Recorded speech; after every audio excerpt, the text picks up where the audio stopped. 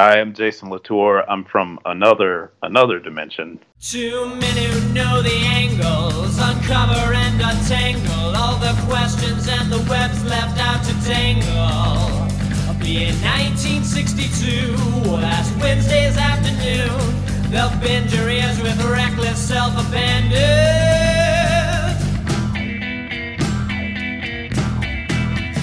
The amazing Spider Talk. The amazing Spider Talk. Come swing through the air, sit back and prepare for the amazing Spider Talk.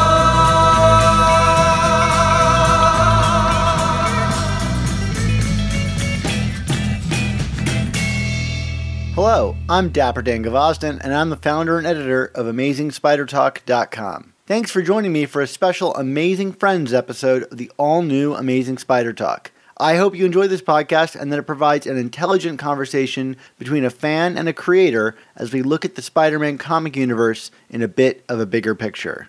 Mark is still moving into his new home and allowing his life to settle into place, so I thought I'd try to offer up something special for you while we wait for his return. So I reached out to friend of the show, Jason Latour, the co-creator of Spider-Gwen, writer of Edge of Spider-Geddon number 2, and of the upcoming Spider-Man Annual featuring Spider-Ham. I talked to him about all of these books and creations, as well as his input on and reaction to Spider-Man Into the Spider-Verse. I hope you enjoyed this special interview. Remember, this episode wouldn't be possible without support from our wonderful Patreon subscribers, whose patronage allows us to assemble the guests we have on the show, to do all of our research, and so much more. If you enjoy the show and want to help us continue while getting amazing bonus content, like our reviews of Amazing Spider-Man when we originally released them for our Patreon subscribers, go to our show notes and check out our Patreon page and consider joining our team. Now let's get to the action. Here's my interview with Jason Latour. Well, now let's meet one of our amazing spider friends, the kind of guy who goes to other friends who recommend. Find out about the things they created. You'll love them so much that you wish you dated. But you're just friends, they're an amazing friend. A friend, a friend, a friend, they're an amazing friend. Well, welcome back on the show again, Jason Latour. We're really happy to have you here on Amazing Spider Talk. Hey, thanks for having me, man. You got to suffer through me, waking up a little bit. But I'll take sleepy Jason Latour if I have to. Okay. So last time we talked, I can't believe it was all the way back when Edge of the Spider-Verse number 2 had just come out. I believe it was the night after that comic had come out. Oh, my God. I know. And you and Robbie expressed to us that you had no idea if there would be a Spider-Gwen series. Which is insane to think about now. But let's forget all the insanity that's come since that first issue and go back to that moment. Can you take us behind the scenes of the discussions that came from the initial hype around that costume and the issue and whether or not Gwen would get her own series? How far back do you want to go? Well, I guess I'm just curious about the kind of conversations that happened around the release of that issue that ultimately wound up with her own series happening. I mean, it's funny that what was considered sort of a splash, I guess, at the time, had very much to do with the fact that it wasn't so much that the first issue sold so well. I think it was that the subsequent reprintings did so well. I think the first issue is only 40,000 copies or something, and I laugh every convention I do because I'm like, how many more of these are left? It's like every convention somebody has a fresh one, a pristine virgin copy of that issue. And I'm always like, how many more of these are even left in the world at this point? They haven't been sullied by my bad handwriting. I've got one of them. Well, that's good. I don't know that I have one. Put it on your tally, Right. Yeah, it was all pretty fast, there was a conversation. The conversations were maybe prepare yourself to do a second story that quickly went to you got to find a way to bring her to the Marvel Universe, which, I pushed back against, but was also still sort of willing to do if that was what it was going to take. I was just sort of like, I'll figure it out, because I just wanted to do more with that character so badly. So yeah, within the span of like a week or a week and a half, we went from prepare yourself to do possibly another short story. There was a talk of me and Robbie were going to do Moon Knight together. Oh, wow. Yeah, and that quickly got scrapped. And, before, I had time to even really think, we were, it was like, all right, start writing the first issue. And I was very fortunate in that, I don't know, through the process of it was so organic, and I've had a lot of time to unpack how we got to where we were. And some of it is obviously like ascribing motivation and mythology to, or self-mythology to just decisions you made in the moment, instinctual stuff. But I got very lucky in that, like, I just always sort of build stories world first. And with that one, there was not a lot of time to go like, well, what is going to be happening in this issue or in this comic in 6 issues. So it was very lucky that we had a pretty firm grasp on who we wanted the character to be and what the world felt like. And from there, it was a little easier to get our legs up under us and running, because we really had no time to plan. I'm very envious of a lot of my friends that have worked for Marvel and DC, because it feels like they always have, years to plan. And I've just never had that luxury. So I'm not complaining. I will take like somebody firing a starter pistol and saying like, go with this wild success over having, years to plan something that nobody, seems to get lost in the shuffle any day. So, this is a very privileged complaint on my part. Well, it's really interesting that you say that, because the book seemed, pretty focused throughout, in that like the first few issues we really met the whole cast that would kind of take us through the end. Yeah.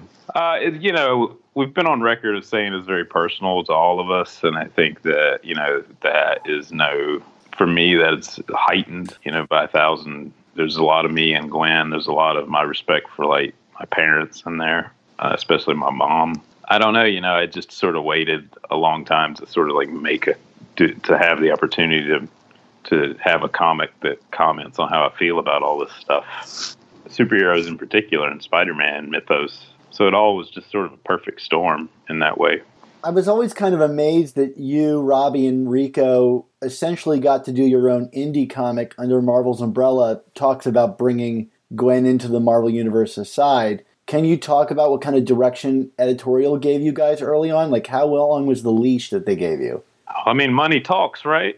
It was just such a runaway thing, and I think I'm reticent to like get into the dishing dirt about it, but I've been pretty honest about the fact that like up to that point, my Marvel career was not going the way I wanted it to go. There was some things behind the scenes that I was not happy about, and Nick Lowe had hired me prior to do some other things, and we had a pretty good working relationship. So when things started to go sour elsewhere, I think, I don't give him enough credit for stepping up and like giving us that opportunity. I mean, sure, it was sort of a throwaway one-off thing, but he could have called anybody for that. And unpacking it, looking back on it, it's like the fact that 3 men did this comic is a little weird. Mm-hmm. But, I always say, like, I was afraid that they were going to do something with Gwen Stacy and that it was going to turn out bad. And that's not to disparage, like, editorial or Dan Slott in particular, because, Dan has been really forthright and, like too hard on himself in terms of saying that, the best thing he did was to stay out of our way. Because I didn't know at the time that he had plans for Gwen. I had no idea. I just knew that there was a list that had, 6 or 7 names on it, and Gwen was the flashing red light that to me was like, oh, that could go really sideways. And so our casting on the book had a lot to do with just like, if you pass on this, like what else becomes of it, And sometimes I think that, if that's the way, I don't know, I'm not like there's a plan to the universe kind of person, but sometimes those opportunities present themselves and you just have to run with them, Well, even when given an opportunity like that, you did some really bold things, like removing Gwen's powers or having her fight, Harry and end the fight in a conversation. or, maiming and killing off characters left and right? I mean, were these all things you had to kind of really step up to bat to do? Well, I do think the one thing editorial and I definitely agreed on was that Gwen needed to stand on her own.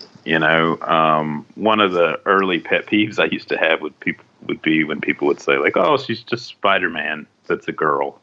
And I was like, well, look, the idea that it's an alternate universe is inherently baked in there. Like, you have to play with those ideas. That's sort of the selling point of the comic in a way. But as for like who she's actually supposed to be, we were trying to discover that the same way she was from the first issue we met her in, and she just fundamentally has a different upbringing and a different context. And I knew very early on that like she wasn't a lunchbox character yet. Like a thing I talk about a lot is when you buy an issue of Wolverine or you buy an issue of any Batman or whatever, any book that has the title of the character on it, the expectation is that character is going to survive and be relatively unchanged because, we've seen that character on lunchboxes and bed sheets and, whatever, T-shirts. But at the time, Gwen was not those things yet.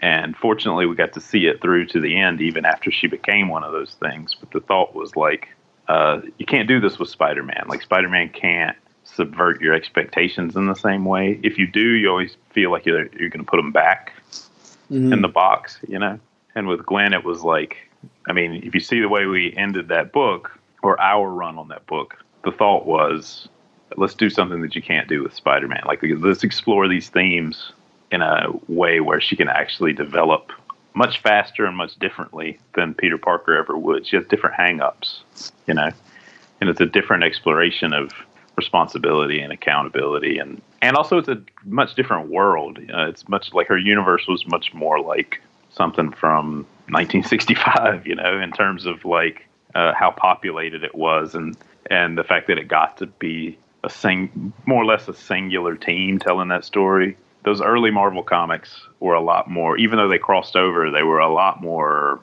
sort of the voice of a couple of people, So any massive changes or intersectionality of it all was kind of by design, And nowadays there's so many plates spinning that sometimes things contradict each other without even trying to, or without even with no awareness. It's not intentional. It's just that there's so much going on. So it was just like a weird perfect storm, man. Like stepping back from it, it's like I was the kid that used to devour Marvel Handbook, which is why there's those Marvel Handbook entries in the back, because I was just like, we need to flesh this world out, and we don't have the pages to flesh it all out. I'm a little I think they've done a great job with the collections overall, especially the hardcovers, but I wish those entries were in there.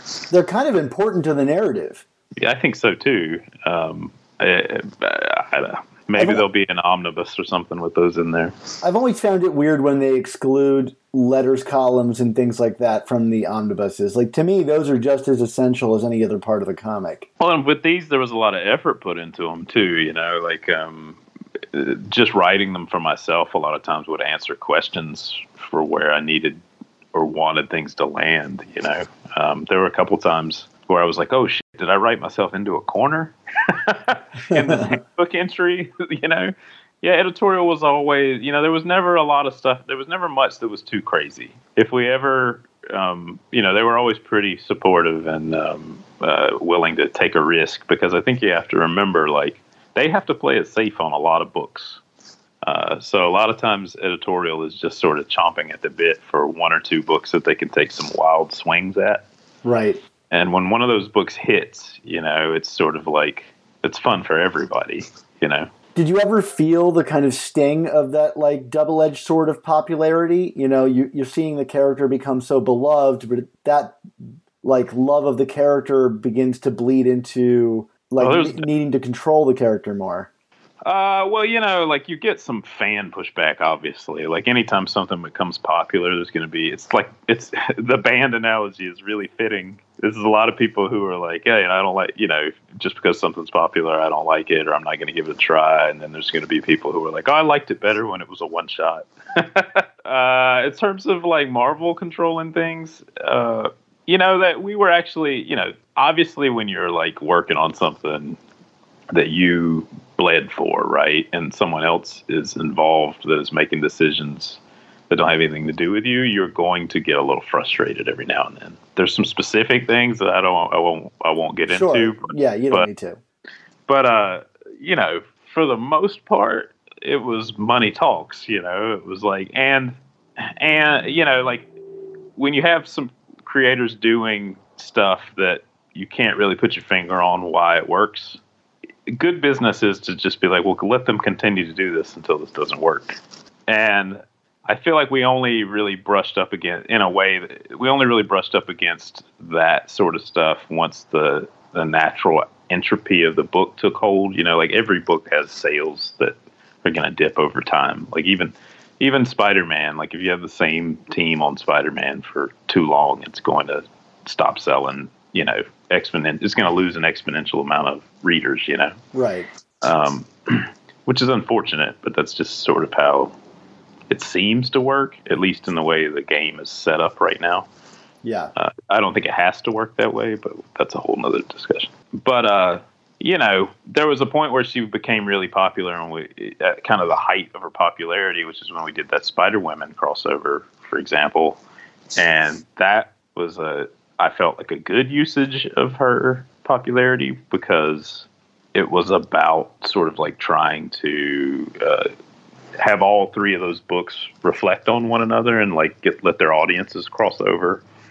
And with those three books in particular, I felt like they all benefited from that. I was a big fan of Dennis Hopeless's Spider-Woman, so I was thrilled to see these books cross over with each other. That's the best crossover I've ever worked on, and I think both Robbie and Dennis and the teams that worked on those books did amazing comics. In that room when we put that crossover together was one of my favorite things that I've done work for hire wise. I'm in the same place as you. I rarely read crossovers I enjoy, but I think that elevated all three books. Yeah, and I'm thrilled that that's, the third Spider-Verse movie at this point. Like that's what the plan is right now.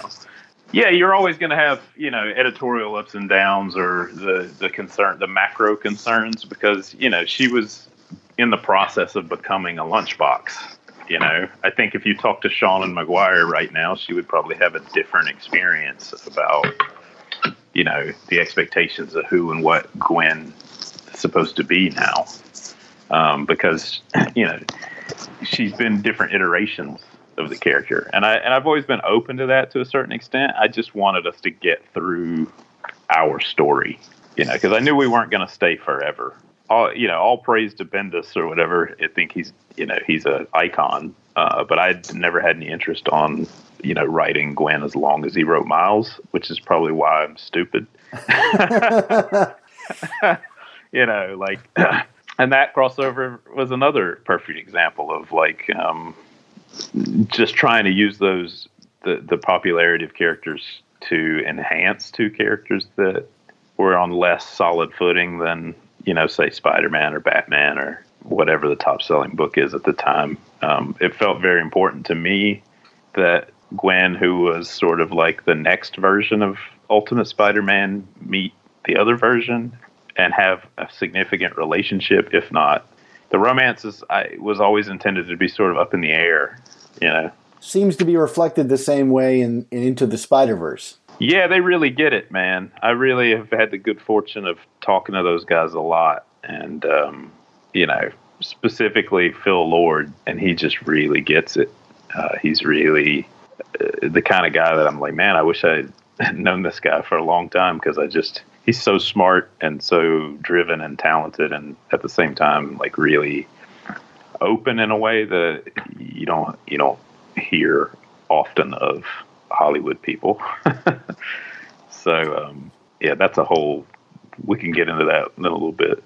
Yeah, I'd like to get back to the comic before we move on to the movie, just to kind of finish things up. One of the things that I'm curious about is that, you've said that you, Robbie, and Rico kind of collaborated on Gwen's costume design and the design of the comics, visual landscape and everything. And, it might just be my interpretation, but, like, I think that the effect of Spider-Gwen's visuals extend far beyond just her world, but kind of had a ripple effect on all of Marvel in the way that they kind of hire artists and envision characters. I hope so. How do you feel about Marvel's kind of expanding style and relationship with more independent creators? Well, I'm always going to be pushing for things to be a little crazier.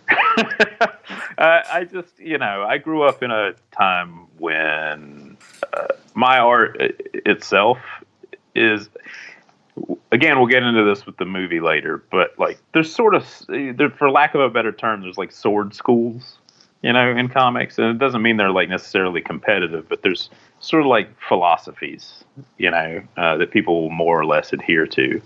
And my philosophy is one that's shared by, a lot of people who happen to be sort of from my region and from my era. And I really believe in like expressive, abstractions of realism, like cartooning that's like informed by reality. I think that's that you need that good balance of the absurd and the realistic. It's like peanut butter and chocolate, and I think too often, to my taste, you only get one or the other. And now, like, Robbie would skew more towards pure abstraction than, say, like I would. And I just feel like homogeneity, I don't even know how to say the homogeneous kills everything, It's like the anti-life. Like, if everything's all cartoony, then the line is going to be boring. And if everything's all super pseudo-realistic, the line is going to be boring. And that was a time when, Robbie and Rico in particular, like, the way Rico colors he couldn't have gotten a job 5 years before that. He always colored that well in that way, but it took success for people to say like, oh, maybe things can work and be attractive to people in an abstract way. I used to do this trick where I would go to the comic shop and like stand against the back wall and sort of like take my eyes out of focus and see what I was drawn to. And it was always the thing that was counter to everything else. Yeah, I feel like Marvel, for a long time, they had that house style, and then you got the guys from Image who kind of came in and blew everything up. And then we've kind of moved back towards a house style, and it's hard to pinpoint who the artist behind it is. I would point at like someone like Stuart Immonen or something like that, and that's not to like diminish Stuart Immonen, whose art is incredible, but I think he became the new kind of copycat for everybody else. Not that they were copying, but they were kind of basing their model on that kind of like crisp, clean, realistic style. And I'm so glad. I mean, as much as I love his stuff, I'm glad to see kind of more expressive things under Marvel's banner now, that someone like Ryan Stegman, who's really in that McFarlane vein, can really find a home. Well, I think the key is basically that the art needs to fit the tone of the comic. Sure. Vice versa. Spider-Gwen's a completely different comic with a different art team. And I think you even see that within the run we did, like if I'm working, the issues Bengal did are completely different than the ones that, Robbie did, or the ones Chris Visions did, or the anthology issue that was the annual, tone more than anything is reflective in art, and it changes the way you take a story in. Somebody posted something of from Morrison's X-Men run that was Cyclops and Emma Frost kissing at the grave of Jean Grey the other day. And I kept thinking, a different artist draws that, and that kiss feels completely different. Yeah. It feels like, lurid in the way that it's displayed in the actual comic. But if it was a different artist, maybe it feels sweet, or gentle or kind or whatever. And I think that's the thing that gets lost in the production cycle of making comics a lot of times. And I mean, it's people do their best, to I think, but again, like when you're caught up in it, you're working on these books all the time. Sometimes that's a frustrating process to suffer through, Sure. As one of Spider-Gwen's creators, you've seen the character's popularity and representation, I think, spike unlike any other modern superhero. I mean, I can't imagine another character that went from concept to movie as quick as this character did. What does being the creator of the character kind of afford you? Are people talking to you about other interpretations of the character and getting your feedback on other projects, including her? Or is your kind of time done with the character and they've moved on to other kind of more industry embedded people at Marvel? I thought I was done. My main involvement with Gwen these days is just basically been like some light consultation on the Spider-Verse stuff. I could take you through some of that if you want, because I like telling this story. Sure, I'd love to hear it. Yeah. So yeah, I knew the movie was coming, and like for probably the better part of a year, we knew she was probably involved, but no one would ever really like confirm it, you know. Mm-hmm. But we knew some people who were working on we knew some artists that were working on it that had sort of like, let's just say they intimated. That's the best legal definition. They intimated to us that she was a big part of the movie. So we were excited about it, you know, but we really had no involvement in it up until about 8 months before the movie came out. So last summer, I went to San Diego Comic-Con, and San Diego Comic-Con is such a crazy, you know, like Hydra. I used to call it octopus theory. I used to say if you had 8 arms, you could reach it, and somebody just hollered out something, you could reach in every direction and probably touch it. You know, it's just a weird nerd Mardi Gras kind of thing. And it used to be very stressful. And then I stopped. It does feel like Mardi Gras. That's totally apt. Yeah, and I just stopped caring at some point, though. I just stopped worrying about it and just decided, like, hey, you know, if I go to San Diego and I try and have a good time and do some signings, like, there's so many people, you know, there's just like a lot of weird opportunity floating in the air, and a lot of times those things don't pay off, but every now and then they do. So just by being there, sometimes weird things happen, you know. So I'm there, and I go out to dinner with a friend of mine that plays in the NFL. And we have my buddy Ryan Khalil that played for the Carolina Panthers. And so we have dinner, and after dinner we go our separate ways. And not 30 minutes later, he calls me and he says, I'm at the Lord and Miller party. They want to meet you. And I was like, you're at a lawyer party?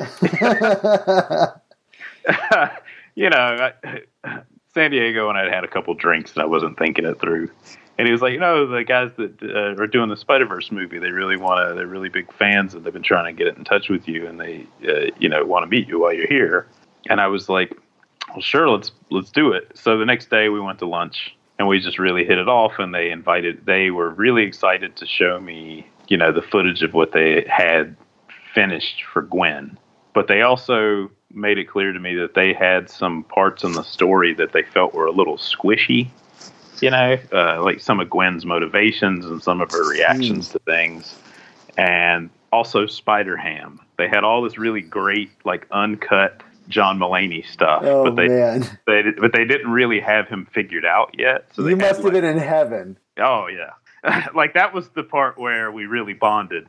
I just was like, these guys are, like, in love with Spider-Ham. And I just knew we were on the same page because, like, they were being ambitious enough to include that in their movie, you know, like the idea of, like, really embracing the absurdity of all these different iterations as well as how serious it can be. Like I said, it's like that peanut butter and chocolate, you know, where they bounce off one another. And just knowing that they were going to include that in their movie and that was important to them, that felt to me like, oh, we're on the same page, you know. What universe did you wind up in? Yeah, exactly. So they were like, you know, do you want to come screen the movie and give us notes? And I went in for what I thought was just going to be, you know, an hour, you know, a couple hours, and it ended up being 2 days. Wow. And, you know, we just sat around and talked about things that were actionable in the movie, because the movie was about 40% animated. And I gave them, you know, my insights on Gwen's character and how I think that they could help, you know, balance Ham out a little bit. And then, you know, just a couple little general notes about the movie. And I'd say, you know, I probably gave them 8 notes and they used about 5 or 6 of them. It was kind of stunning. And we went in the art department and they, you know, were just super excited to, like, pick, you know, my brain and know some inside thought on how the book was approached art wise, and we ended up sort of like we got to contribute a comic that unfortunately flips by a little too fast. That I did the cover for, and Robbie and Rico did the interiors for.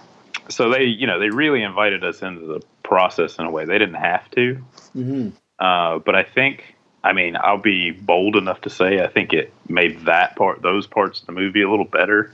And I'm really flattered and humbled, and there's 800 people, 800 amazing artists that worked on this movie.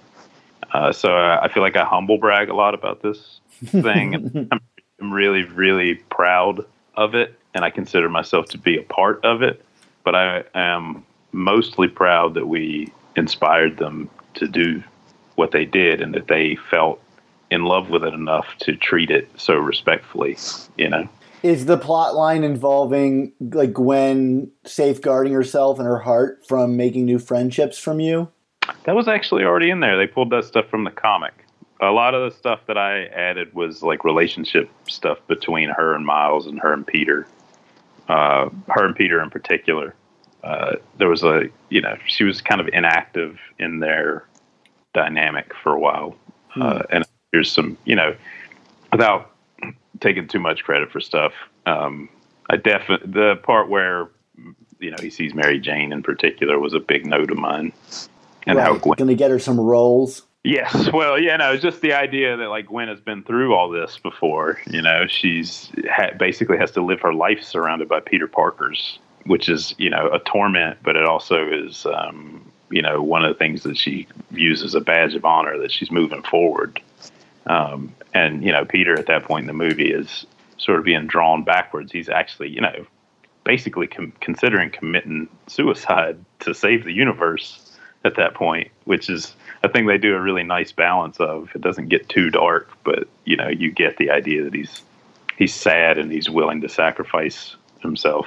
And I felt like that moment between them in particular was important for her to show who she is and what she's been through, but also to sort of teach Peter something rather than, just be that she's this unearned, fully competent badass, like I think they needed to remind the audience that, she's lost a lot. It wasn't just a guy that turned into a lizard that she lost. She's living through this over and over and over again. And it was beautifully understated. Thanks. I think you can say that about the whole movie, Like sure.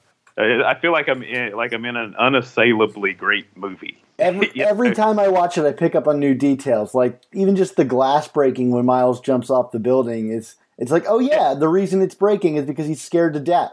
Right. There's so many amazing, things that fold back in. There's things that seem like plot holes, but then when you look closer, they're like, no, those are actually like things that make the plot even better. It's just a fantastic. I feel like I got to be in Back to the Future or something.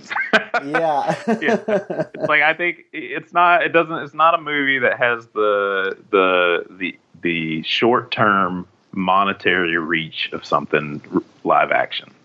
It's, let's face it, like people are still hung up on animation for whatever reason. Sure. Like these Marvel cinematic movies are amazing, but they're basically cartoons, and people can't still are having trouble with that divide that like when you go see Avengers Endgame, you're watching like 50% of that movie is animated, is animated CGI. So you're basically watching a cartoon anyway. For whatever reason, people still have trouble with that. But I think this movie went a long way towards changing people's opinions about animation and is like a watershed moment for people who want to draw stories. Yeah, one of the things I love seeing the most on Twitter is the people that are like, hey, nobody told me how great this movie actually is. And you're like, no, everybody was saying that. It just took you to get past the animation to realize that like the cartoon movie is actually more adult than a lot of the live action movies. Right. People have been rolling their eyes at me since the first time I saw this movie. First time I saw this movie, I was like, this movie's amazing. I was like, if this movie comes together anywhere near what it could be, like this is going to be one of the best movies you've ever seen. And people were just like, oh yeah, sure. You don't have any reason to think that, do you? I saw it 2 months ahead of time, and it was the most torturous thing to not like really like just talk everywhere about it, and nobody believed me, and I started to like disbelieve myself. I was like this is the best superhero movie ever made. Is that like, am I right about that, or am I so incredibly biased by the Spider-Man content? You know, in this, I think it is. I mean, I think in a different year, you know, Black Panther is obviously a very important movie. I think that you know, I would venture to say that in a year when Black Panther doesn't come out and doesn't have that much sort of like, you know, again, it's still like live action movies are always going to get more recognition. And Black Panther's a fantastic movie. I'm not taking anything off of the movie. But in a different year, I think maybe you could have swapped out Black Panther for Edge of Spider-Verse for Best Picture, you know? Yeah. I think they just don't want to put two superhero movies in that discussion. Yeah, no. Right. It was my favorite film of the last year, and I wrote up all these pieces for the Hollywood Reporter on it, like basically assailing it as much. And, you know, I think time will be very kind to the film. Well, that's what I'm trying to get at, is I think that it is going to be an endless, like it's just going to be, it's like a seed that was planted in the ground, you know. I think just over time, it's going to be a bigger and stronger tree, you know. It's just changing so much about the way people, even like the lack of shame, you know, that is like, again, as much as I love these MCU movies, so much time is spent in like sort of trying to make you forget they're wearing costumes or forget they have code names. And with a drawing that, you know, with a film that operates in a universe that is cohesively from the hands of artists, you know, every line is made with intention, which is slightly different than filming something live action, right? Because in a live action set, you get what you get sometimes. Like, you only have a certain amount of time. You have a certain set that you have to use. You can only have the actors for certain days. So there's a lot more wobble, right? With an animated movie, like every line in that movie is someone made a choice. You know, they may have made it from instinct, but they still made a choice. And I think it just really allows you to live inside of it in a way that frees the filmmakers from the shame or the need to deal with somebody else's shame or shame isn't probably a too strong a word, but people's weird need to have everything feel important in a realistic way. Sure. You can get to an emotional realism a lot faster, you know?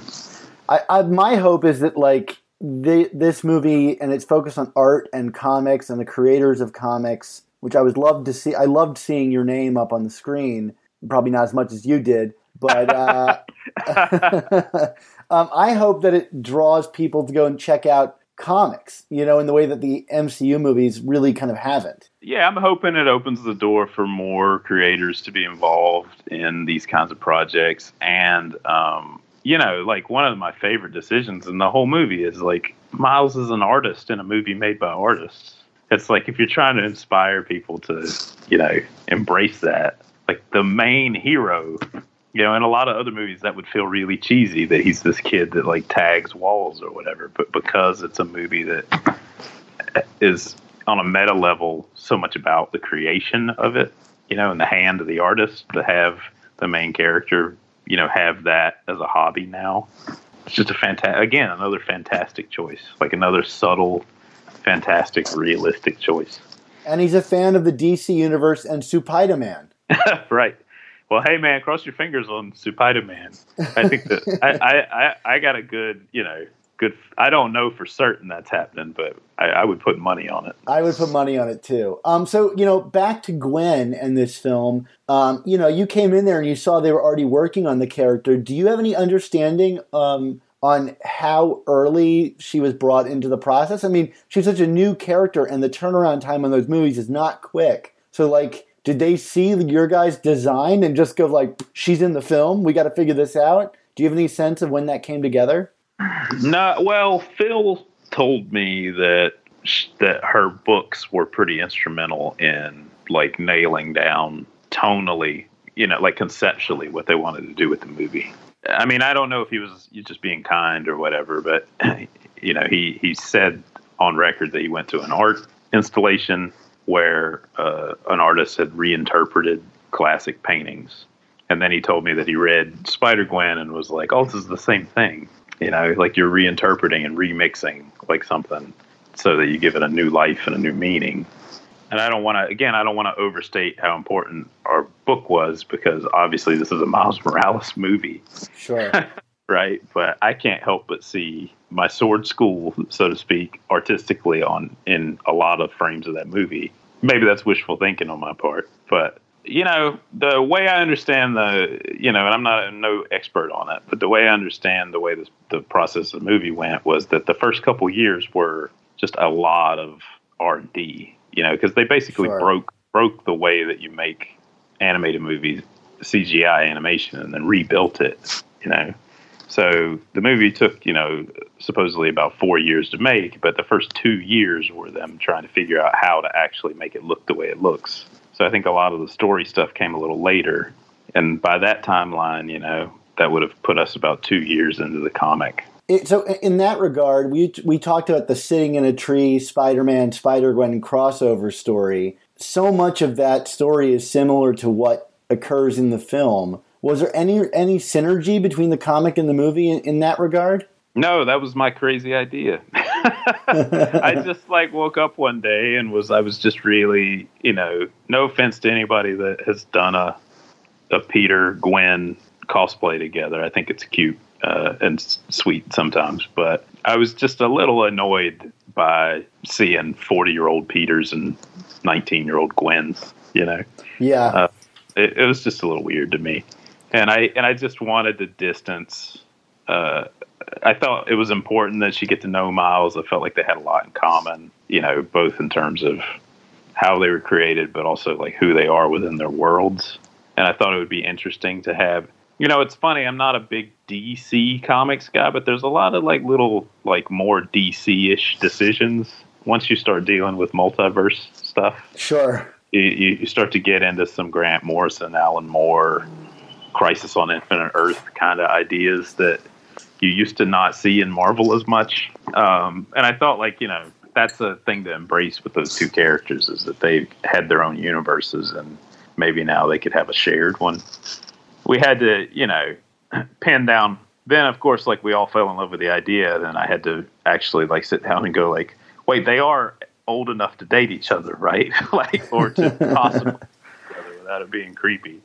And it's a funny thing we ran into was a lot of people still viewed Miles as the age that he was when he was introduced, which is, I mean, I guess it's a phenomenon that makes sense. You meet a character when he's 10, and in your head, he's always 10, you know?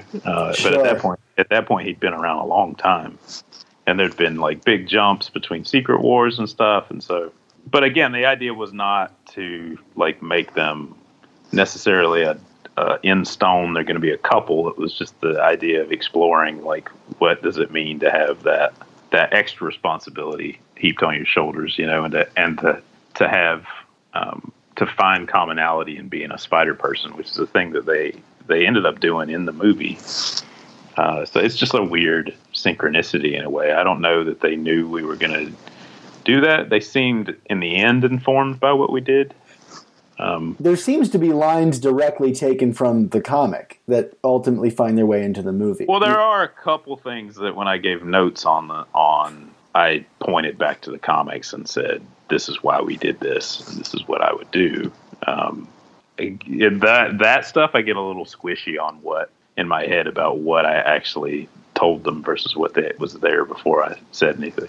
Sure. I like how the movie kind of flips your whole point about these older Peter Parkers and young Gwens being together. Right. Because, like, in the end, she says, well, I'm older than you are. Right. Yeah, exactly. Yeah. Yeah. It's, I just felt like it was important to have them have a connection, you know, like and it's the thing that you see brilliantly capitalized on if you read that Sitting in a Tree arc, one of my points in that story is that Spider Family is like the ultimate team up, you know? Yeah. if you're dealing with like all these, like you're facing insurmountable odds or whatever, the idea that like the spider people have become a family over the years and over these like alternate realities and stuff is how they save the day in that story. And I think they beautifully capitalize on that in their own way and achieve that in their own, get to that same conclusion in the film. The whole process has been like an out-of-body experience. Sure. I can't even imagine. Yeah. It's alternate lives on top of alternate lives. When I went in and talked to them the first time, I was like, before we get into this, I have not been doing drugs today. I was just like, there was an alternate reality in which I was going to be an animator. And then you saw the visuals and you're like, I must have done drugs today. Yeah, exactly. I was like, there was an alternate reality when I was going to be an animator. I almost did that. I could have very well been working on this movie. Then I'm watching this movie that is a character that at one point, where I'm sitting right now as I'm talking to you, I'm about 2 feet away from where I woke up on my couch and was like, oh, I think I got this, And then it's a movie of, as a character that has a lot of me in her and a lot of Robbie in her and a lot of Rico in her. And like, I can just see my life in it. And then it's a movie that's about alternate lives. And it was just like, there's too many levels of weirdness going on here. That's so weird. Yeah, exactly. And then, and then the ultimate like weird layer was when we went and saw it at the premiere. And people, had seemed to like really be digging the movie. And it's a theater full of Hollywood industry people, Sure. And people seemed to be really digging the movie. But when she swung out for the first time, people stood up and cheered. And we were just like, what? Are these the 20,000 people that are reading our book? Right, exactly. But it was like, producers and directors and actors and stuff. And they all stood up and cheered. And I looked over at Rico like, what is happening? She does have maybe the coolest debut of any character in cinema history. Yeah, a friend of mine said when they released the trailer, she got the Wolverine pops his claws at the end moment. Yeah. And I was like, yeah, that is actually what the best way to describe that. Sure. So speaking of character debuts, you had a chance to create another version of Spider-Man or Spider-Men in Edge of Spider-Geddon with Spider-Ben and Petey, which is a pretty stupendous comic that seemed totally independent of Spider-Geddon, save for a mention here and there. Can you speak to the kind of the creation of this universe and characters and kind of how this came to be? Yeah, that one sat with me a long time. There was almost no Spider-Gwen because of that comic. Like in another reality, in another reality. Sure. There was no Spider-Gwen, and instead I did a middlingly successful, sales-wise, old man Spider-Man comic. I'm really, really proud of that comic.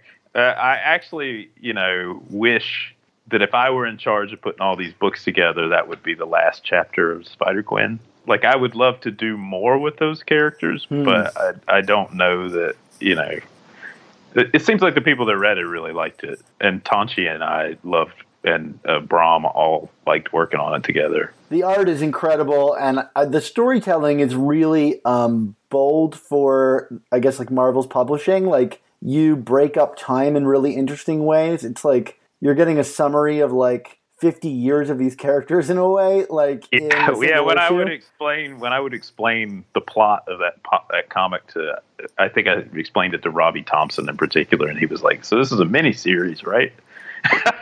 And I was like, "No, this is 20 pages." I just felt like it was important to take those risks. I knew it was a different kind of comic, like than say Spider-Gwen. It is a more meditative kind of comic. Sure. Because it's about an old man, like looking back. Talking over beers too. Yeah, looking back on his life, trying to, find out, was there anything meaningful, to all this like strange shit that happened to him.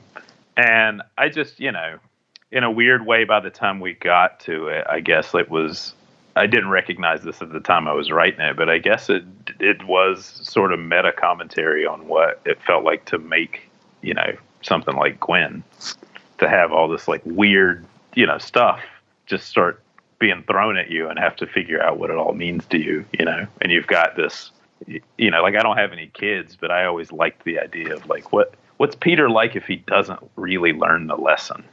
Like he kind of half learns it, I've always been fascinated with people who sort of get out of jail. You know, I had some legal problems when I was in my 20s. I had a DUI when I was 25, and it saved my life because I was really in the middle of a weird existential crisis, and I was kind of melting down. And it was the thing that like helped me get my life back on track and figure out what I wanted to be. And fortunately, nobody was hurt. But I've known other people who kind of got away with it, you know, and they didn't change so much. And I always thought, like, well, what happens to Peter if he doesn't learn? You know, he doesn't get the cost of losing Ben. Sure. And then who is Ben if his most famous line is now a thing he has to live with? Because it's one thing to say that and then you're dead and there's no like exploration of that idea, right? And so in that way, it was like the bookend of Gwen, because a lot of what I was inspired to do in Gwen was Captain Stacy's, his ethos, like his whole like parenting style and the things that he's told her are things that they actively are still engaging with each other in, you know? Sure. Whereas Peter lives in the shadow of these like words that are carved in stone, you know? So they were both the Spider-Gwen stuff and the Spider-Ben stuff were supposed to be explorations of, you know, living with a parent or in one hand living with a parent, on the other hand being a parent. Because I guess, you know, in a way, Gwen feels like a child, one of my children. You know, but yeah, I loved doing that comic. I'm really, really proud of that. And I think, you know, Tonchi and Brom are both sort of unsung geniuses. I always think about the scene with the paint in that comic where he's trying to cover up the kind of JJJ propaganda, and just the tactile nature of the paint dripping on Ben's head and things like that are just quiet moments that just stick with me. Well, again, you know, I'm talking, you know, we talked earlier about how when you write for different artists, the books have different tones, you know. Robbie, I wouldn't have written that scene for. Sure. Because Robbie has a different storytelling style. Like Robbie's, you know, a little more out on the edge. Whereas like Tonchi, it was a little more like writing for myself, and that like it was like if you call attention to a detail, that means that is supposed to mean something and pay off. So that all that stuff with the house paint was, you know, if you watch it, the color changes. Mm-hmm. You know, like initially it's like a bland taupe color, and then when he gets powers, I think it turns blue. Like all that stuff was. And you can see his blue handprints up the side of the building. Right. So all that stuff was intentional. And then you have to have an artist who's interested in that stuff, you know, to pull that off. It's, you know, it's not always the fault of the artist when they're not interested in something. Sure.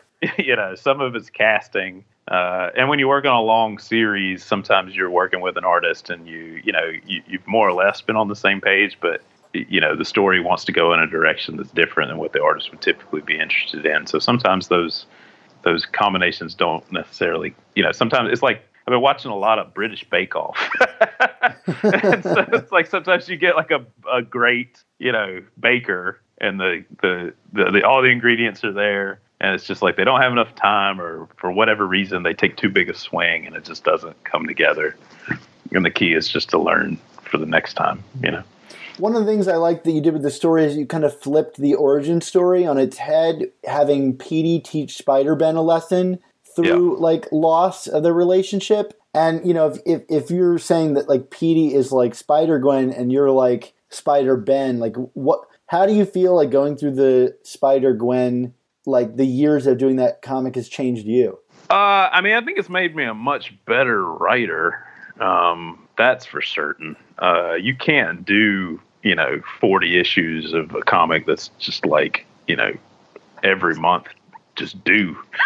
Yeah. And not like learn something about your strengths and weaknesses, you know, and what you would do better or what you would do differently, or how to live with, you know, it's certainly taught me how to live with criticism and probably applause, I hope.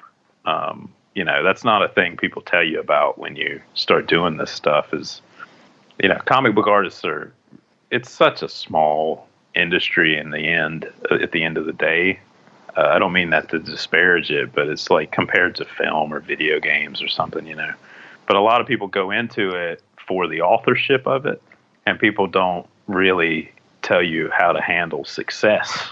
And I hope that I've handled it fairly well, but it definitely put me to the test. It's taught me a lot about like what the power of like investing in something earnestly means. I mean, it's a thing that it was always theoretical to me. Like, it was like, to me, it was like, I can't make comics without trying to make them personal on some level, but to have that actually be validated is, I don't know. It gives me the confidence to move forward in an industry that's not always certain, and to know that like, even if I never do another Marvel comic, like I left a bigger mark than, I could have ever hoped for, because at this point she's been around 5 years, which means she's probably gonna be around another 5 because she's in these movies now. So you get a character that lasts 10 years or whatever. And now it's not just hey, remember when Peter Parker was a clone? It's and I like Ben Reilly or whatever, but there's all these like weird little blips on the radar of like, do you remember this thing? And then you mine it and bring it back. Once something's been around 5 or 10 years, like it's an established part of the mythos now. Sure. And so it's taught me a lot about that. It's been really validating and challenging in its own ways, but I'm just lucky. At the end of the day, like the time, if it comes out in a different month or a different year or, a different event or whatever, maybe it doesn't, maybe, we tweak one different thing on the costume. Maybe it doesn't work. Give her ballet shoes. Right. Well, I like the ballet shoes. I always say, like, I just think that things have to have different iterations over time. I mean, as well as anybody, you're a giant Spider-Man fan, that like part of the fun of Spider-Man is watching it change, and there's different eras, and there's like different eyes and different webs and different, costumes, and like, and that's reflected in that film. But the little minor debates and like the little minor ways people make things personal, like my Spider-Man has Ditko eyes, or my Spider-Man has McFarlane webs, or whatever. Like that's a test of something that stays. And so the idea that we're now there's basically 3 versions of Gwen's costume. It's like I look forward to the day when there's 10 slightly different iterations. Edge of the Spider-Gwen or whatever it is. Yeah. Not to hand you more applause, but I've always appreciated how patient you are with your books. I guess Spider-Gwen had a schedule, but like something like Southern Bastards, like it is so personal that like it's worth waiting the time for it to come out. And you're right, like the reason I read Spider-Man comics is because I can chart the change, and it's why I read comics in general, is because it's a medium that is personal and can have changes that other mediums seem more reluctant to kind of embrace. Yeah, it's that lunchbox thing, right? Like once the thing becomes a lunchbox, there's the need to sort of like boil it down into something that's safe, and with comics, it's even like reflected in when you go to a con and people draw con sketches. I always say like the funniest thing is a lot of times one of the big reasons I think Marvel and DC should never crack down on artists drawing con sketches and selling prints and stuff is because that is the stuff that keeps, that's like the laboratory, Yeah. You'll get like weird versions of Batman that end up making it into the comic or whatever because those artists are just sitting there playing. I'm always reluctant to ask my favorite spider artist to just draw me Spider-Man, even though that's really what I want, because I know I could get something really crazy from them. Like, I was in line for Humberto Ramos, and I thought, I should just ask him to draw me a bar of soap, because, I'll never, it'll be Humberto Ramos's soap, and he'll never get that question ever again. But ultimately, I'm like, well, draw me a superior Spider-Man, Humberto. Yeah, right. Well, he's either bored with drawing Spider-Man or he appreciates it because it's something he could do quickly at a show. Like at this point, he could probably draw Spider-Man in his sleep. Yeah. Yeah. I just hope I get lots of Spider Ham. I love your Spider Ham. Because I don't do con sketches right now, but eventually I'm sure I will again. And I just hope that I leave a big enough mark on Spider-Ham that's all I ever draw. Sure. So going back to, because we're going to talk about that in a second, going back to Petey and Spider-Ben, the end of the story, it's kind of ambiguous, but Petey seems to have been lost, or Uncle Ben has kind of lost his way from his family. Was there a plan for the character to die in Spider-Geddon, or was this kind of a story that you hope to tell in the future comics? It's more a story I wanted to tell in the future.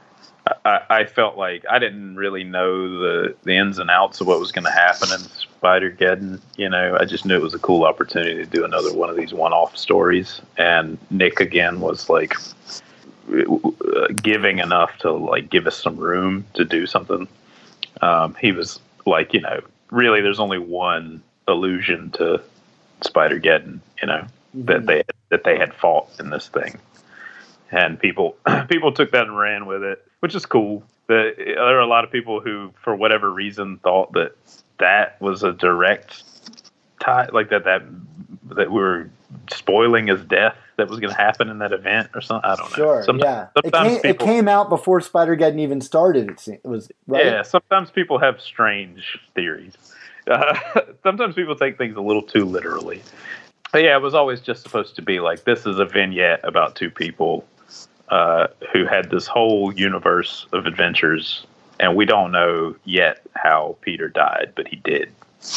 And that has left this big hole in Ben's life, when we meet him in that bar. And he's just trying to reflect on what it all meant to him and find a reason to, go back out into the street again at the end of the night. Well, I hope you do get to tell that story at some point. Yeah, I got 2 iterations of it sitting in my head, and they're both pretty crazy, and I don't know which one to go with yet. But who knows? The door's not closed on me doing more Spider stuff. I don't know that it would be anytime soon, but hopefully they'll have me back one day.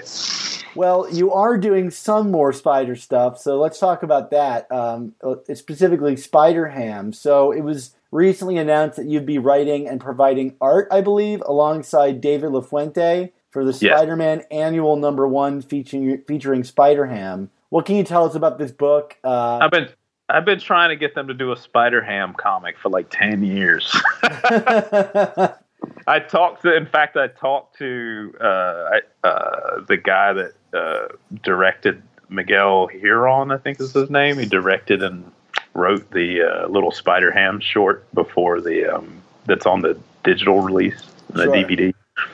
And I tweeted out that I really liked it. And he sent me a direct message and said, that made my day because 1, I love Southern Bastards, and 2, Spider-Ham is your child. And I was like, well, I guess Dan brought him back first. But the funny thing is when they asked me to pitch Gwen, or when I decided to pitch Gwen, the first thing I said was, can I do a Spider-Ham one-shot? And they said, well, we're already using him. And then I pitched Spider-Ben, and they were like, well, this is great, but we're already using Ben. So that's how we got to Gwen, was Ham, Ben, Gwen. That's the natural order of things. Yeah, that was the order of things.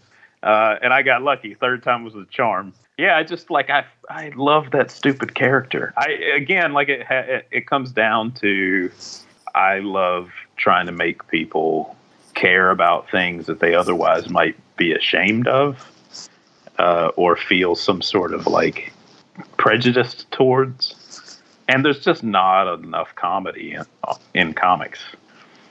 Comedy always in comics is perceived as being like super, super broad.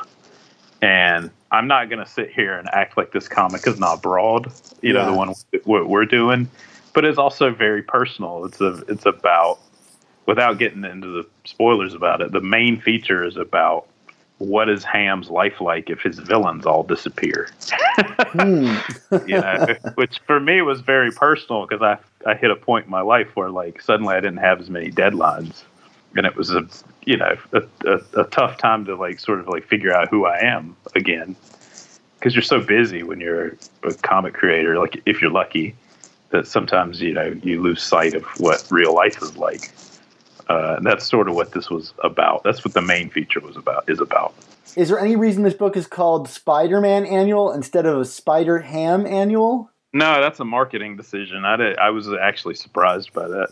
I mean, hopefully it sells a lot and I get to do a lot more Spider-Ham, because initially I wanted to do this as a mini series and I kind of had to reconfigure it to do a one shot. And I'm really happy with the one shot. I think it's as close to like writing a little animated movie as I've been to at this point. But I would have loved, and it's set up so that I could do a lot more with it. Well, David LaFuente is like born to do Spider-Ham. Yeah, I thought he was a really good choice. We were batting around names of who to work with, and he's friends with Tanchi, who drew Spider-Man. And they just happened to be like talking online, like on Twitter one day, and I was like, David's a good choice for this, because he had done Ultimate Spider-Man. And I remember when he stepped on the Ultimate Spider-Man, like just being like, wow, this is really bold. This looks like manga or something, Yeah. Or is definitely influenced by it. And I just felt like he's a good middle ground, like in a way where sometimes the middle ground, you take ice and fire and all you get is lukewarm water, but he's not that at all. Like he manages to like balance the two things. And I felt like that would help in terms of helping us, sell it to mainstream comics fans in terms of like giving it a shot. Like in my head, and you'll see because I'm drawing the backup, but my Spider-Ham is going to look a lot different. But I like the idea that he's got these different influences. And I think like if I were a little kid, I would probably look at the way he draws Spider-Ham and be way more excited than I would of, the way I draw it, or the way maybe even he is in the movie. Would that be your ideal situation where you got to write and draw a Spider-Ham book? I don't have enough time. I don't have enough time in the day to do that. I mean, I think funny animals is certainly a big part of my DNA and a big thing that, that's quite a thing to say. Yeah, it's pretty crazy. But they're in everything I do, like even Southern Bastards, we have like a whole cast of like, there's a Kung Fu Chicken and all kinds of stuff. And then the backup, I don't want to put this in stone yet, but I'll just like be real coy and say that the backup is me and someone that you will really be excited about. I'm drawing it and I'm co-writing it with somebody. And the person, if this comes together, we talked last night, and if this comes together the way it should be, fans of Spider-Verse will be very happy. Well, that's really exciting tease. Yeah. But I'm more excited about one other thing, and it's the basis of your and my internet relationship. And that is, will Razorback be making an appearance in this title? I'm trying, man. I really wanted him to be in the main feature, but there was no space. So I'm hoping there's some space in this backup to at least like have a walkthrough. I'm putting all my chips on you. I'm putting them all on you. At some point, they got to eat barbecue together. They do. My favorite thing is how much of all the things in Spider-Verse, one of the thing I'm the stupidest, proudest of is Ham eating that hot dog. My final question on my list here of questions for you is to get a definitive answer to you about this. Is Spider-Ham a cannibal or not? No, and I have two reasons for that. Sure, lay them out. One is he's a spider that got bit by a pig. Of course. So if he eats pork products, not exactly the same thing. And then two, he's a cartoon character. That's what the very first time I made the joke, that was the joke. That he's not a cannibal unless he were eating Porky Pig, because he's a cartoon character. Now, whatever cartoon hot dogs are made out of, that's up for debate. Well, it seems pretty obvious, at least in that one image, that the mascot for that hot dog place is a pig. Hey, but he's not. He's a spider. Yeah. Right? So in the movie, he's a spider too. You can see him get bit by his aunt. Right. Yeah. So if that's what you need to wrap your head around that absurd joke, you actually have a reason. There you go. To me, it was always, this is an absurd flourish, and here's a reason why. To me, I've been thinking about that a lot today. Just sometimes the worst things in comics are when people try to explain things. Sure. So feel free to ignore the answers to that question. Right, yeah, you go with God on that one. If it really creeps you out, good. If you love it, good. Why did we not see the reappearance of Spider-Ham as Gwen's imaginary, I guess, like, voice of conscience? In the book? Yeah. Well, he shows up in the future, right? Oh, like that's true. He's in the future. He's basically like the Ben Grimm of the family. You know, he's like their uncle. Of course. And he's married to a real pig. And he has a niece called Charlotte, because that's my Charlotte's Web joke. There you go. Real highbrow stuff. Right, yeah, exactly. Yeah. It's layers, man. Well, to take us home and end this show, because you've been so generous with your time, I guess I'm curious what it's meant to you personally to see Gwen's trajectory as a character in the world of Marvel and pop culture, as well as see other creators write her new stories. I mean, again, like, it's just, I want her to stick around forever. I don't know that. Look, man, I'm really, really proud of what we've done. I don't know if it's going to hold up. I don't know that it's to everyone's taste. I don't know that, I don't know that it should be. And I think in, 10 years, maybe people will look back on it and be like, that was pretty whack. But in the time and place that we did it, I'm very proud of what we made and of the doors I hope that it helped open. I always say if it did nothing else, I know that I see a lot of guys reading it. And I think that's important, that, men and young boys read comics about, books with women that are the leads, that are, complicated and heroic and tragic and all the same, things that male characters get to go through all the time. It's emboldening to see, just how many little girls seemed excited by it. Like, that's an exciting and hopeful turn of events. We were in the right place at the right time, and that's not trying to take any, thing away from what we've done, but it means a lot to me to like try and do things in comics that reach audiences that have not been reached. I think you can see that, I feel I'm at my best when I'm trying to do that stuff, even if it's a little sloppy. You look at stuff like Southern Bastards is the same way. I think comics are, sometimes a little needlessly narrow. I mean, I think we sometimes don't see the forest for the trees in terms of what audiences outside of the people that are already sort of drinking the Kool-Aid might want out of these stories. And so I want to always try and aim to take what I love about this medium and these stories that I've been reading my whole life and try and do something a little different with them and try and at least make an effort to like reach an audience that may not have had any prior engagement with it. And Gwen in particular, I get a lot of people that come by the table at conventions that go like, this got me into comics. Cool. People of all walks of life, like big grizzly men that love Southern Bastards. And, it's just, that's the most rewarding part, is when somebody comes by and goes like, hey, my girlfriend gave me this, or my boyfriend gave me this, or, my dad has read comics his whole life and he passed this down. This was the first thing I saw that, and that happens way more than I even recognize. So that part.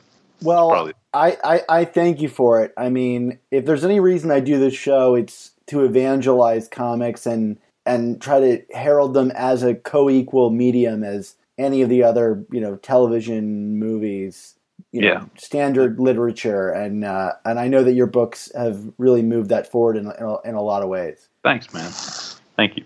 Well, on that note, we got to bring this to a close. Jason, what should people go out and buy of yours that's coming down the pike, and where can they find you online? Online is just my name, and I'm mostly on Instagram and Twitter. I'm trying to Marie Kondo my Twitter a little bit.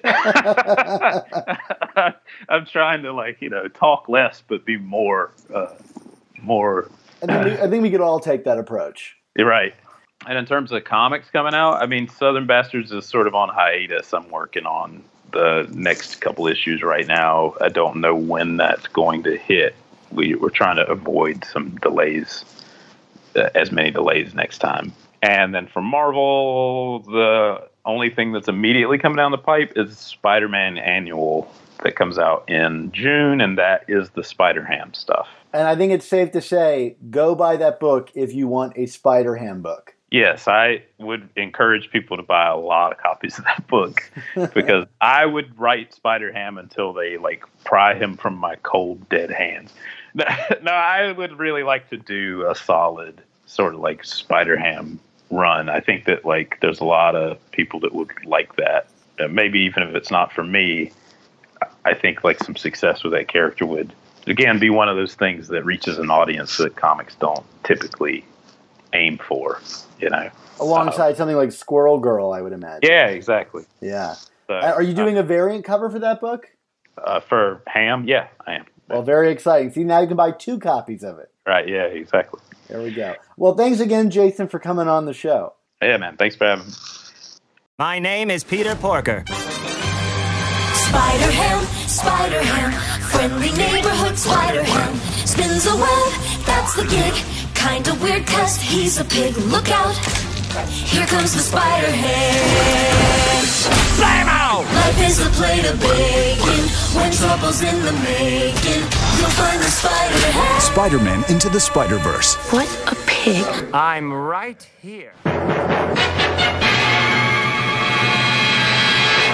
Thanks again to Jason Latour for sitting down with me to talk about all of his fabulous work on a variety of Spider-Man titles over the years, and thank you as well for joining us for this episode. We've got a ton of great content coming down the pike for you all. Mark will be returning in the next week or so, meaning we can get to episode 4 of our season 3 content. But in the meantime, our Patreon subscribers should check out our Patreon page and their podcast feed this week, where we've already got special reviews of the entire Nick Spencer run up through issue 18. Why wait to get caught up in a few months? Remember, for just $3.99 a month, the price of a new comic, you'll get access to our exclusive new issue reviews, B-book reviews, extended interviews, mailbags, and more. And for $10 or more a month, you'll get access to some awesome commissioned artwork, this time from Barry Kitson from the Brand New Day era of Spider-Man. Also, check out the Untold Talks of Spider-Man, our sister podcast that's covering all the hidden corners of Spider-Man's complicated web of stories. In fact, I'll be appearing on that show as a guest shortly from now to talk about Amazing Spider-Man's Grim Hunt story, where Kraven was brought back from the dead the first and only time. Plus, we've also got the amazing Spider Slack community for you to join. It's the only non-toxic place on the internet to talk about Spider-Man. Just check out this episode's description for a link to join our Spider-Man talking community. Of course, you can follow me on Twitter at @SupSpiderTalk, where I try to keep everything kosher and everything about Spider-Man. And it's a lot of fun. And as we're always sure to remember, the words of our dying lizard friend Peter, with great podcasts must also come the all-new Amazing Spider Talk. Don't miss the next